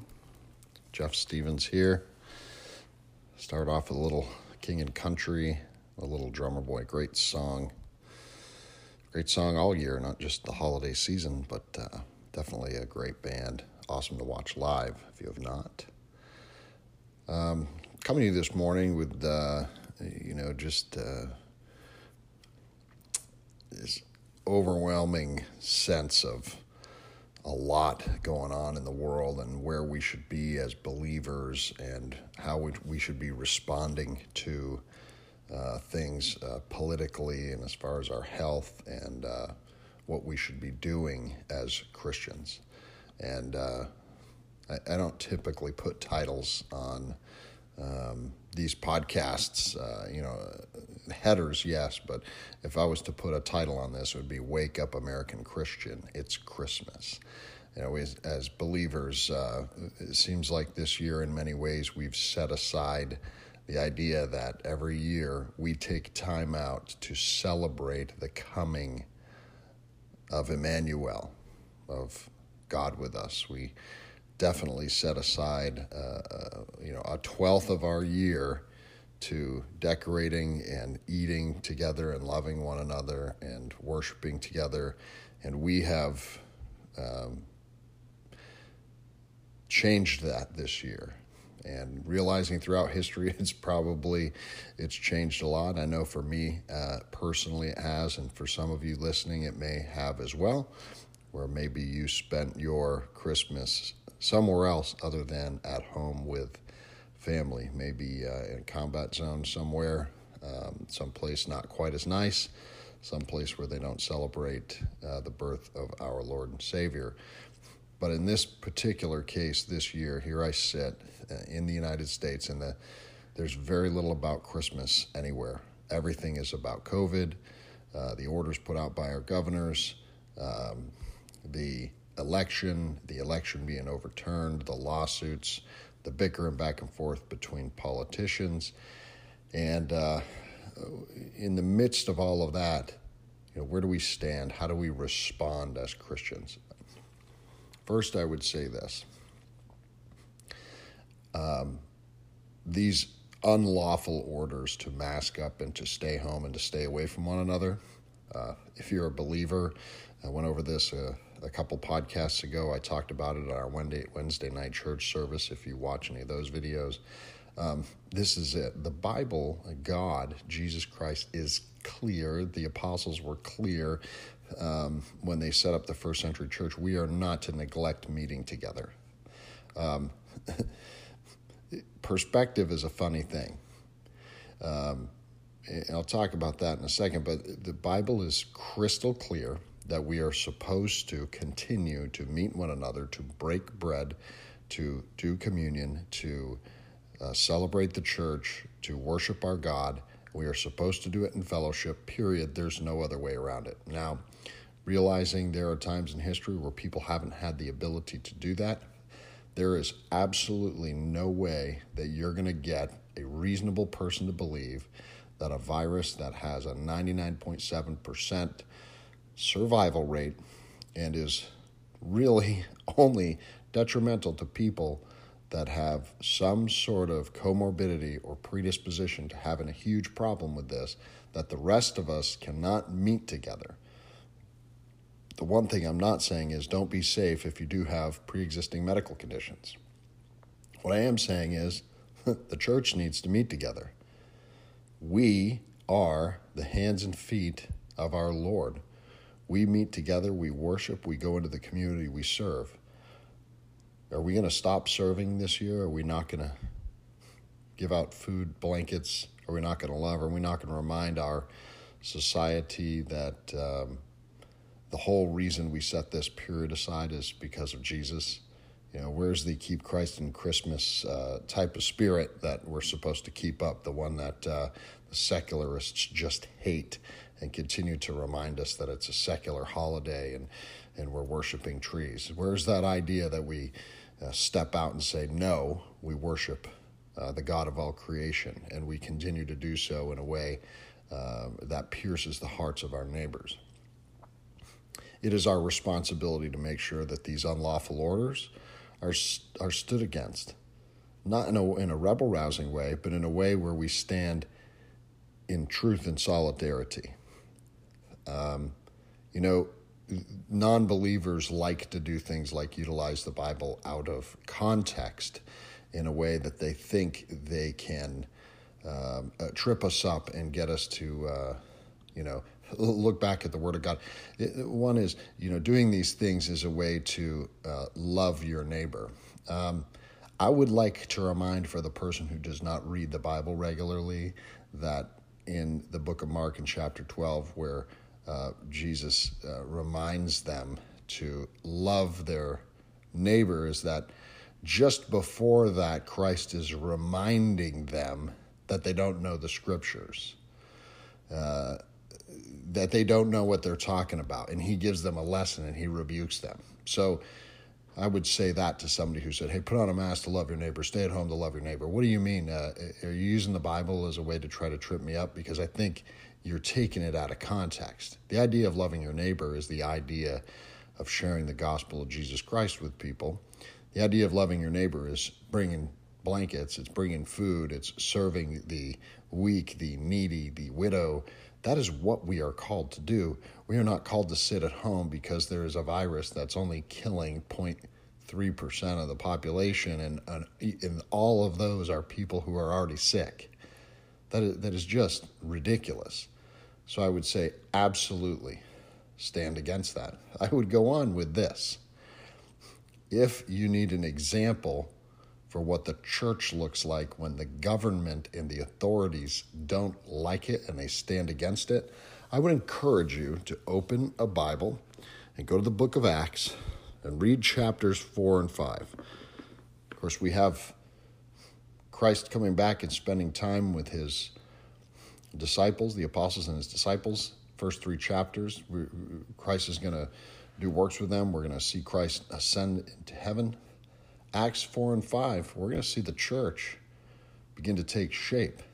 You know how it takes shape first? The apostles standing out on Solomon's portico preaching to the point where it is so offensive to the leadership that they throw them in jail. They lay hands on them. That means be physical with. So there was resistance. They didn't just say, okay, we'll go home like the government said, and we'll sit here and do what we're told and hope that our podcast or our video message from our church makes it out to enough people that it makes them feel at home, that maybe if everybody logs into the same video at the same time, that it somehow meets the requirement of breaking bread together in solidarity for the church. No, they met together, they preached the gospel of Jesus Christ, and they healed people, and they served people to the point where the authorities arrested them on a few occasions. It even got to the point where if you continue right into Acts 5, as you start getting towards the end, towards the beginning you'll see the sermon, but the end you're going to see Stephen be stoned to death. Why does Stephen get stoned to death? Because he boldly stands against the authorities and says, you guys just keep ignoring the God of all creation. You've ignored him since the beginning of time. He's been showing himself to you. He showed himself through Scripture. He showed himself through his keeping of his promises to you, and you continue to put him down.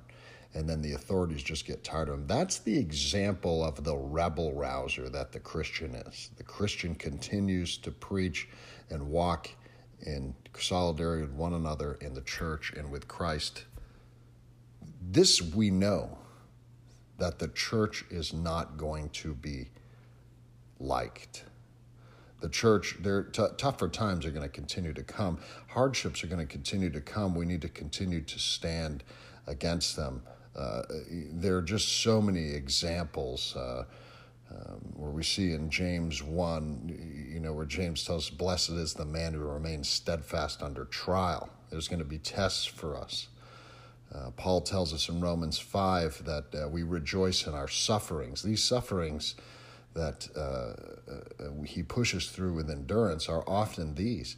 They are things where we are shamed, where we are put down by our government, where we are tried to be held back. Oddly enough, people have got this tattoo on them, and they've got it written on their walls and written on the back window of their car. They've got T-shirts with it. They've got hats with it. In Philippians 4:13, I can do all things through Christ who strengthens me.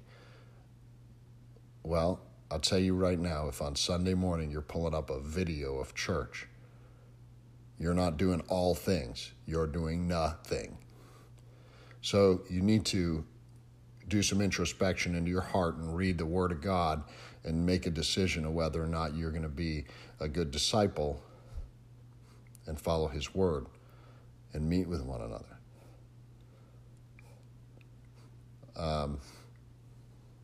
You look in the Old Testament, Joshua, have I not commanded you, be strong and courageous? Don't be frightened. Don't be dismayed. God is with you wherever you go. Another thing that you'll see, as a punchline, we can turn around and use it as a, come on, Christian, it's Christmas. We're supposed to be celebrating the birth of our Savior, and instead we sit on our hands. It's unacceptable. Endurance is a very important part of the Word of God, and we see this theme run through in places like Timothy. If we endure, we will reign with Him. If we deny Him, He will deny us. Do we deny Him if we just sit at home and do nothing? And we are promised difficult times. Remember, constantly throughout the Word of God, we are promised difficult times. Christ reminds us, even in John 16, in the world that we'll have tribulation. And then He says to us, take heart, I've overcome the world. So while we're here, it's going to be bad. But at the end of the game, we've got Him. That He is our prize. He is the reason we continue to push forward. He is the reason that we continue to serve, continue to love, continue to make our way out in our community. We don't listen to government authorities who are, for Americans, one, unlawful, unconstitutional, but two, unbiblical. There is no place in the Bible you can tell me a leader giving unbiblical edicts can tell us that there is a certain way we are supposed to act, react, or live our lives. We are supposed to live as Christians, period. Peter is clear in a couple of cases. In 1 Peter 1 and 6 and 7, it says, "In this you rejoice, though now for a little while, if necessary, you've been grieved by various trials, so that the tested genuineness of your faith, more precious than gold that perishes, through it is tested by fire, may be found to result in praise and glory and honor at the revelation of Jesus Christ." And I wonder, when he talks about the testing of your faith, these times become the testing of our faith, do they not?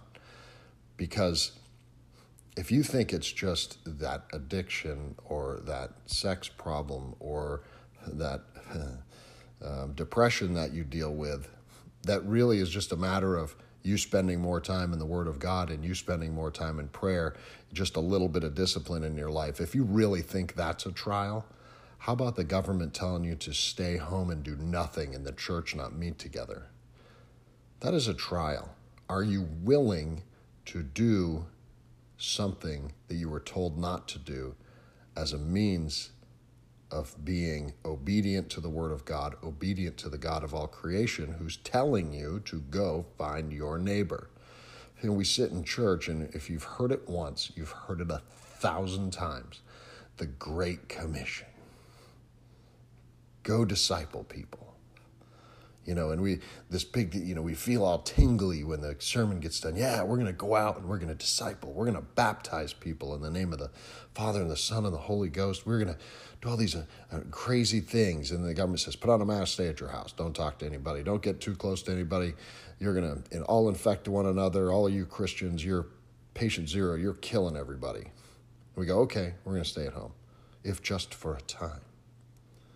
If just for a time somebody in your community doesn't receive Christ, what then? What then, Christian, that you have not reached someone for the gospel? What then that somebody does not hear the revelation of Jesus Christ? What then if they never know the good news? What then if they go to their grave never knowing that there was something more? What then that you were not the hands and feet of Christ? What then? I say the government must have any standing or authority over the Word of God. It is up to us to continue to be lawful within the confines of our text that we are given as a revelation of Jesus Christ. I want to move on to this because I think it's important to say, because we're talking about the government a little bit, and that is, the government is not your savior. There is nothing that our government or our president or our authorities can do to save our soul. Now, we can make political decisions that are based on our faith, because even non-believing officials can make decisions that are in our best interest and allow us to perpetuate the gospel. But that doesn't mean that we're going to be saved by them. And although this might make me unpopular in circles, the government's not your savior, nor is Donald Trump. He is not your savior. And that although he may say things that you like, he may do things that you like, I think definitely he has positioned himself as a person who is willing to allow the Christian church to meet and worship, and he encourages churches to be together. That is very good, but he as the man cannot save you. It's only Jesus Christ. So remember, as we talk about God's sovereignty, that he is sovereign over even the leaders we don't like. Whether you didn't like President Obama or you don't like the incoming president, Joe Biden, because you think that they are satanic, you think that they are socialist or communist in the way that they do things, remember that God is sovereign over all of them. So when you see a picture of Jesus with his hands on the shoulders of one president, remember that Jesus stands over all of them. It is very important to remember that our God is sovereign over all things, all leaders, and all time, and that he will not, as a president, save your soul. It is up to Jesus Christ to save your soul, and your submission and your obedience to him is the relationship that you should have only for that. And we continue to toil in good times and bad, no matter the president. We get comfortable under presidents that make it easy for us to worship and easy for us to live our lives as Christians. But I'll say this as well, we get soft. We get soft because we're not tested. We get soft, and prosperity churches and fake churches pop everywhere, and people print Jesus t-shirts by the millions, and it does nothing for the gospel. The gospel is really tested and true, and it is spread the way it is supposed to be spread when times are tough. Remember, our first century church fathers were hunted and killed under leaders who hated them.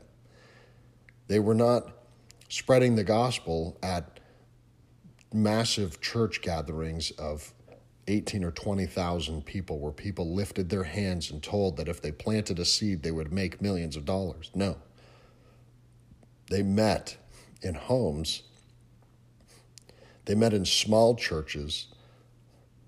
They spread the word of God through loving one another, and they were hunted and killed by leaders who hated them. That is it. Our government will not save us. A certain president will not save us. I want to remind you that the current president, Donald Trump, although many things he does allow us to have freedoms as Christians to worship, that he said publicly that he is unrepentant, and that the person that he put as the religious leader of the country, the person who prays with the president, Paula White, is a prosperity preacher. She's a false preacher. That the Bible's clear that women are not pastors, preachers, and teachers. And she is just a rich charlatan. And this is who we have standing at the top. It is not up to them. It is up to us as the believer in the church to be the hands and feet of Christ. It is up to us to stop mixing the gospel with government. We live out the gospel no matter the government, and our God is sovereign over the last president, the current president. He'll be sovereign over the next one, no matter who it is, no matter what. And you may think that you've got some sort of prophecy. It doesn't matter who it is. For us, the Christian, what matters is that we act in response to that as believers who are going to spread the gospel to our neighbors and serve our community, period. Don't mince my words. I am a patriot, and I believe that we fight for our freedoms. I spent the majority of my life putting myself in a position where I fought for our freedoms. I went overseas numerous times for our freedoms. It's up to us to fight for our freedoms here as Americans, as patriots, and we will stand and we will do that. And those are part of the mix of theonomy, right? They are not theocracy where the church and the government are one, but as leaders in our community, we conduct ourselves and we expect our leaders as Christians to conduct themselves in a way where we drive the government a certain way. But we don't always get what we want. So as patriots, we will stand up and we will rise up. We will do what's best for our communities and our families, but that is separate, as the response that we give as Christians must be in solidarity. And as the Acts 4 and 5, as the rebel rousers, we will continue to meet. We will continue to fight. We will not allow a government, no matter who it is, to tell us what we can do. We will continue to worship him. I say all that to say this. It's Christmas time, and it is important that we meet together and that we love together and that we serve together. This is a really It's an easy time for us to meet people where their needs are, and it always has been. Remember, we've got Creasters, right? Christmas and Easter visitors to the church. If your church is closed at Christmas this year, and those people who are feeling the call don't have a place to go, if there's not a warm door to walk in wherever you live, that they might hear the gospel, you're wrong. This is a time of year, remember this and Easter is when people will go to your church who don't typically go there, and they're going to hear a message they don't typically hear. And if you're closed, they won't ever hear it. This is a good time to make your church, your living room, or whatever that might be, a place where somebody hears the word of God. Very, very important. And I would challenge you that you get with your church and your church leadership and you find a way to make that happen. No matter what the government says, that you stand like those first century Christians did on Solomon's portico, and you preach the word of God, and you do it in a way that people will hear you and people are healed. I don't mean healing like making their leg longer like these charlatans do. I mean healing like they hear the word of God and they say, that is Jesus Christ, and he is my Savior, and I will love him because he first loved me. They give their life to him, and he saves their soul. We can't do that if we're closed. It's important that we celebrate this Christmas. You know, the Word of God is so full of prophecy, and I'm going to talk about this in an upcoming podcast, but this prophecy, remember we have got like 351 prophecies about Jesus Christ in the Bible. We've got, I think, 108 prophecies about Christ being born. 108 prophecies of Christ being born. If you take just 8 of those prophecies and you fulfill them in such a specific way as Christ fulfilled it as to being born, when he was born, who he was born to, where he was born, and that he visited Egypt. If you take those first 8 and you fulfill them in a way that Christ did, the probability of that happening is 1 to 10 in the 17th power.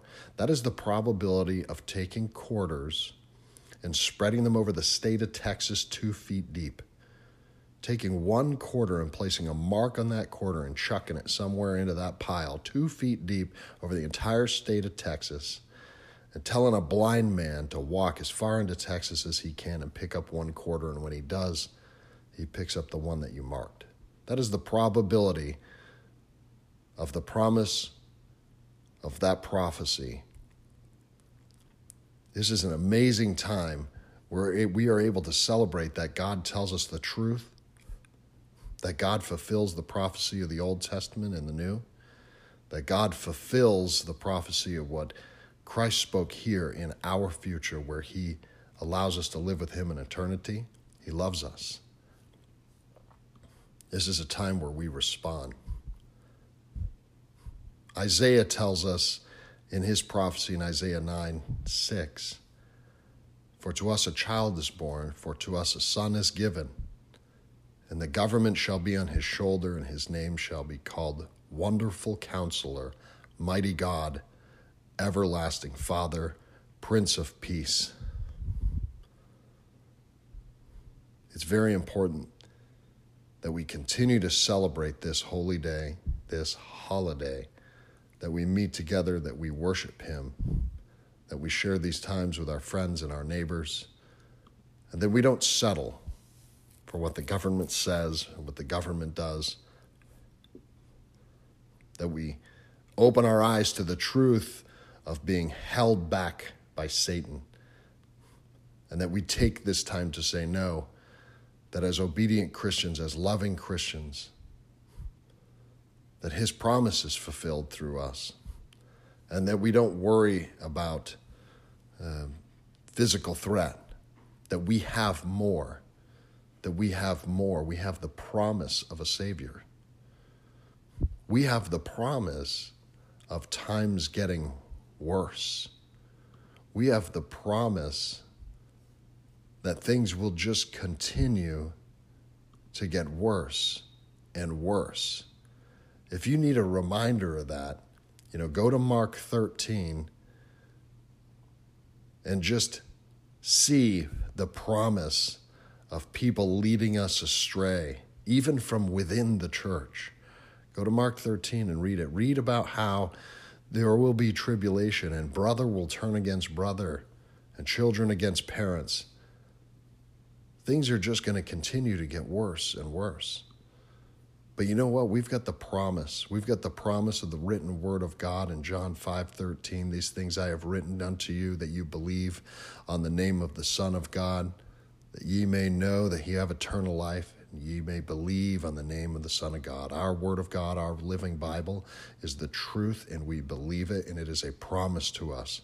We have that promise of the living word where Christ says in John 6:47, verily, verily, I say unto you, he that believeth on me have eternal life. We have this promise in him that we celebrate this time of year. As we celebrate all year, this time of year, we celebrate the coming of that promise.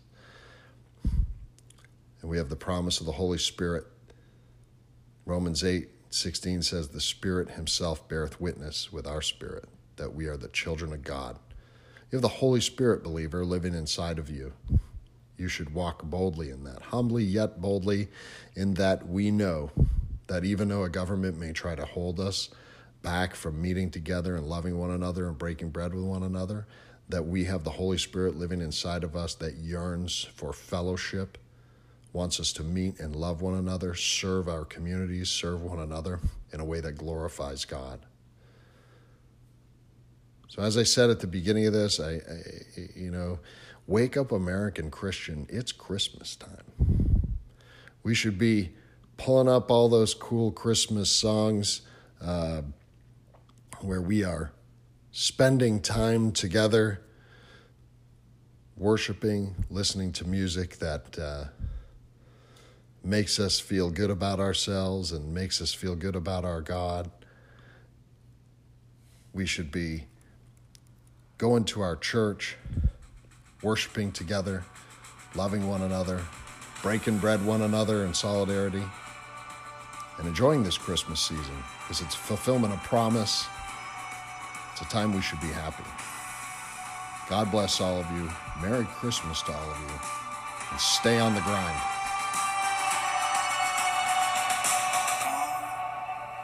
They told me, pa-rum-pa-pum-pum,